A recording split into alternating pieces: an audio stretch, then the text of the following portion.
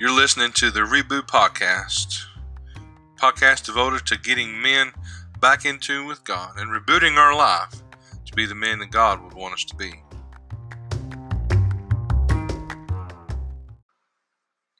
Hey guys, Matt here. Thanks for stopping by.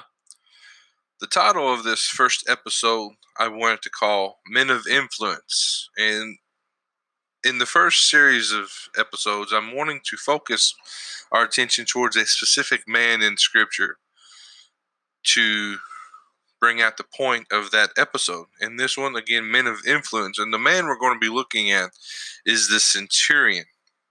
The Centurion story is found in Matthew, the 8th chapter. Starts with the 5th verse, and we'll read his story here real quick. It says, "And when Jesus was entered into Capernaum, there came unto him a centurion beseeching him, and saying, Lord, my servant lieth at home, sick of the palsy, grievously tormented. And Jesus said unto him, I will come and heal him. The centurion answered and said, Lord, I am not worthy that thou shouldest come under my roof, but speak the word only, and my servant shall be healed. He says in verse 9, For I am a man under authority, having soldiers under me. And I say to this man, Go, and he goeth. And to another, Come, and he cometh. And to my servant, Do this, and he doeth it. And when Jesus heard it, he marveled, and said to them that followed, Verily I say unto you, I have not found so great faith, no, not in Israel. And I say unto you that many shall come from the east and west, and shall sit down with Abraham and Isaac and Jacob in the kingdom of heaven. But the children of the kingdom shall be cast out into outer darkness. There shall be weeping and gnashing of teeth. Verse 13 says, And Jesus said unto the centurion, Go thy way, and as thou hast believed, so be it done unto thee. And his servant was healed in the same hour. You and I, as men, have had another man have influence in our life at some point. Whether it be our father. My father is a great man. I feel he's a strong worker. He always has been. I can see in my life where the influences from him, the things that he has done and taught me, has influenced my life and the way that I raise my children. My grandfathers were great men. I hold them in very high esteem. Both of them have gone on, have passed away, but I can still see even now to this day things in their life that influence me. But even beyond the family aspect of it, there are men in my life who have been influenced to me who I am not blood related to, but have become great friends of mine and great influencers in my life. If you're listening to this, chances are you have someone you are influencing, whether it be your own son, whether it be a young person at your church, someone on the job, or it could even possibly be someone you never even realize is watching you. But yet you're having an influence in their life. The choices you make, the actions you take, are influencing their actions, their choices. Today we want to talk about being the right influence. The centurion was a man of influence. He told Christ, he said, I'm a man of authority. He says, I tell this one to go, and he goes. This one I tell to do something, and he does it.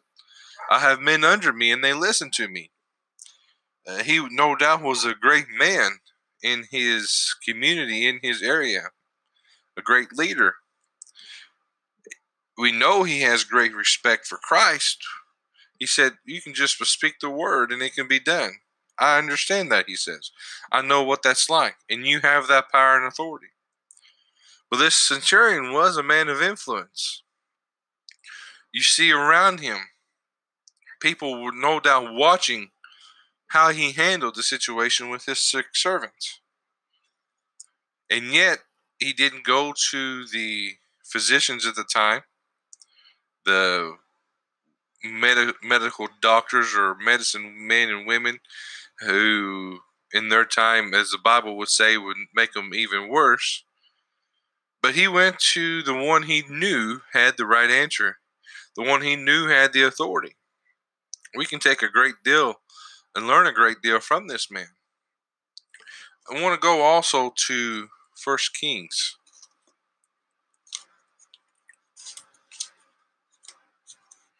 chapter 2, verses 1 through 4. And these are David's words to his son Solomon before he passes away. 1 Kings 2, 1 through 4 says, Now the days of David drew nigh that he should die, and he charged Solomon his son, saying, I go the way of all the earth. Be thou strong therefore, and shew thyself a man. This world has its definition of what it thinks a man is. And you can see in just the last 50 years, even, how the definition of a man in this world's eyes have changed. And this might sound silly to some, but look at shows like Andy Griffith. You see the men in those shows were of high regard in their community. They done right by those around them. They were held in high esteem. And then you look at shows today, and more often than not, the man is shown as a less than worthy of respect individual. I guess that might not be the best way to say it, but they're often made fun of by their families, ridiculed by their children. The shows are often about their children, how they're conniving to get away with things from the man, and the man seems oblivious as to what's going on. The world today defines a man very not what Scripture would have it to be. A man today, is there really even a definition that the world has? Manliness is looked at as being sexist. Saying that you are a man in today's world is viewed as a sexist comment. But we see here in Scripture where David was telling his son Solomon, he says, I go the way of all the earth. Be thou strong therefore, and shew thyself a man.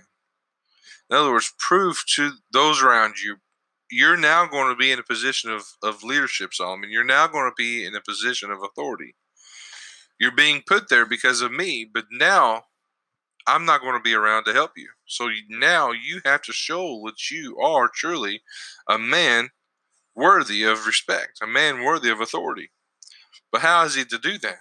David goes on to say, and keep the charge of the Lord thy God, to walk in his ways, to keep his statutes, and his commandments, and his judgments, and his testimonies, as it is written in the law of Moses, that thou mayest prosper in all that thou doest, and whithersoever thou turnest thyself. Why?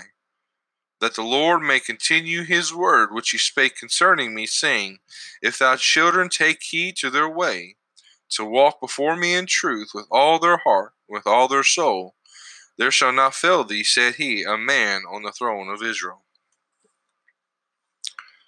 Going back to being men of influence, to me, if there ever was a time where this world needed great men of God to stand up and to be influential, it's now. That's not saying anything against the woman's role in life, especially when it comes to the rearing of children. Moms can teach children an awful lot about life, but it takes a man to teach a boy how to be a man.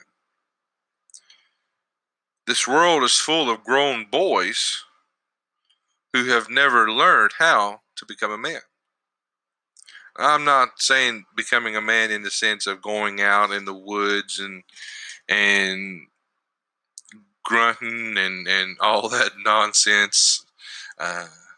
that you might be picturing in your mind right now. Yes, I fish and hunt and things like that, but that's not what I'm referring to. I'll take my daughter fishing, and I hope one day to be able to take her hunting with me. But there are aspects of being a man that this world is lacking. Men of renown, as the Bible would call them, men of valor. Not so much strong in the physical sense, but strong in the Lord. Look at what David tells Solomon is the measure of a man. What does it mean to shew thyself a man? He says again, keep the charge of the Lord thy God, to walk in his ways, to keep his statutes and his commandments, and his judgments and his testimonies, as it is written in the law of Moses, that thou mayest prosper in all that thou doest, and whithersoever thou turnest thyself. To be a man of God means to stand firm on the Word of God. To not only stand on it, though, not only to teach it, but to live it. This world's full of people who are able to quote scripture at the drop of a hat. They could quote the whole Bible. Doesn't mean that they live it. And if you want to be a man of influence to those around you, it takes living the Word of God, reading it, consuming it so much so that you become it. The old saying goes, you are what you eat. If you consume nothing but the Word of God in the spiritual sense, you become the Word of God. Not in the sense that you are the Word, you are Christ, but you consume it and it becomes what you are. There's no room for anything else other than that. There's an old saying that says, little pictures have big ears. Now, I've learned as a father that my son will pick up on anything that I do or say. He sits like me.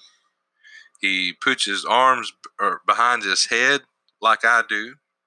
He talks like me. He walks like me. He mimics everything that I do and say. Now, I'm not one to tell you that I am perfect in this.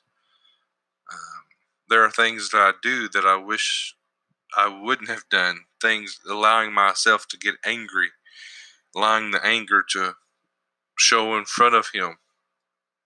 No, not cursing or anything like that you might be thinking of. That's a whole nother topic for another day. But I mean allowing myself to get to the point where I'm angry and he sees that. And then later on in the day, I see him getting angry, maybe towards his little sister. And the actions and the way he talks, the anger in his voice, mimics exactly what I'm saying, what I said and done earlier in the day. I'm not proud of myself for that.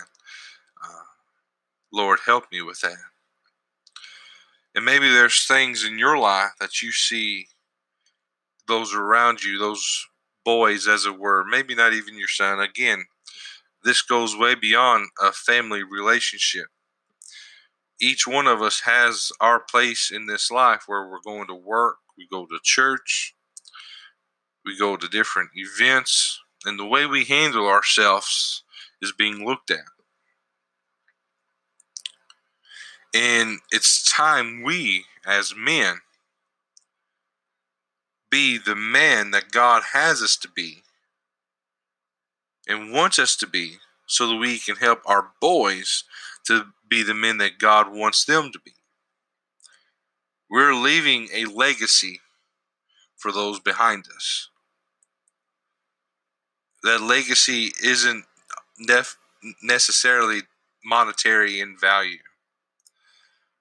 The legacy I want to leave for my son and for his sons, for those around me, is one of following the Lord, doing what God has asked me to do, and living my life as an example of him.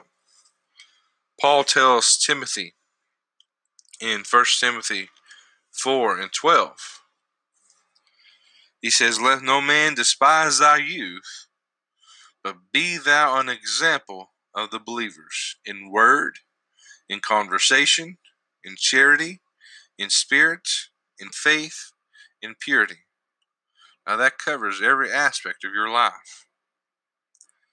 Be an example in word, meaning how you live, how you study the word.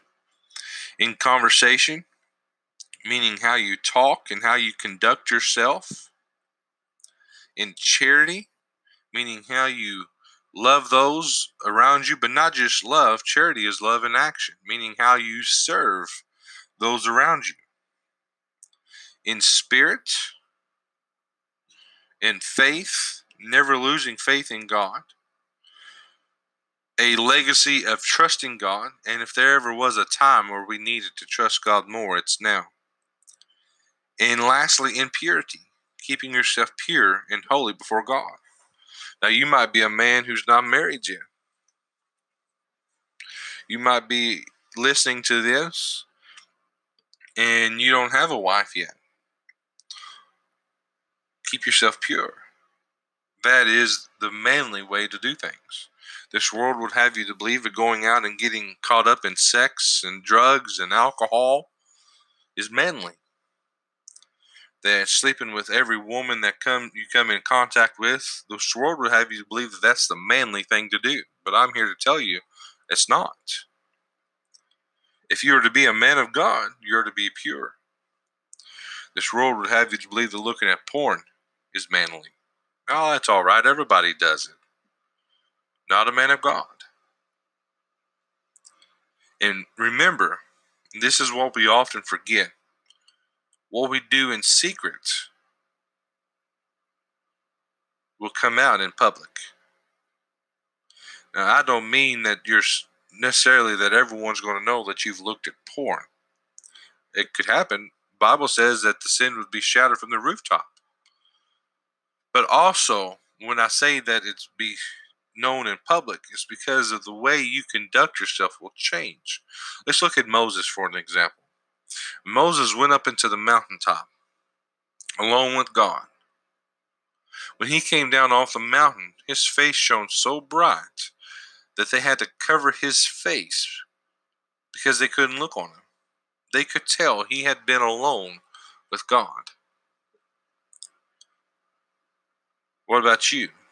Can those around you tell that you've been alone with God? Is the way you act around your mama different than the way you act around everybody else? Is the way you act in church or around your pastor different than the way you act and conduct yourself around everybody else?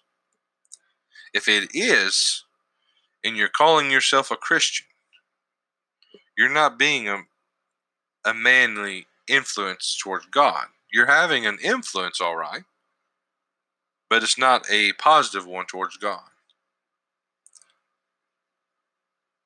This isn't meant to scold, and please don't take it as a point of me being perfect. I'm not.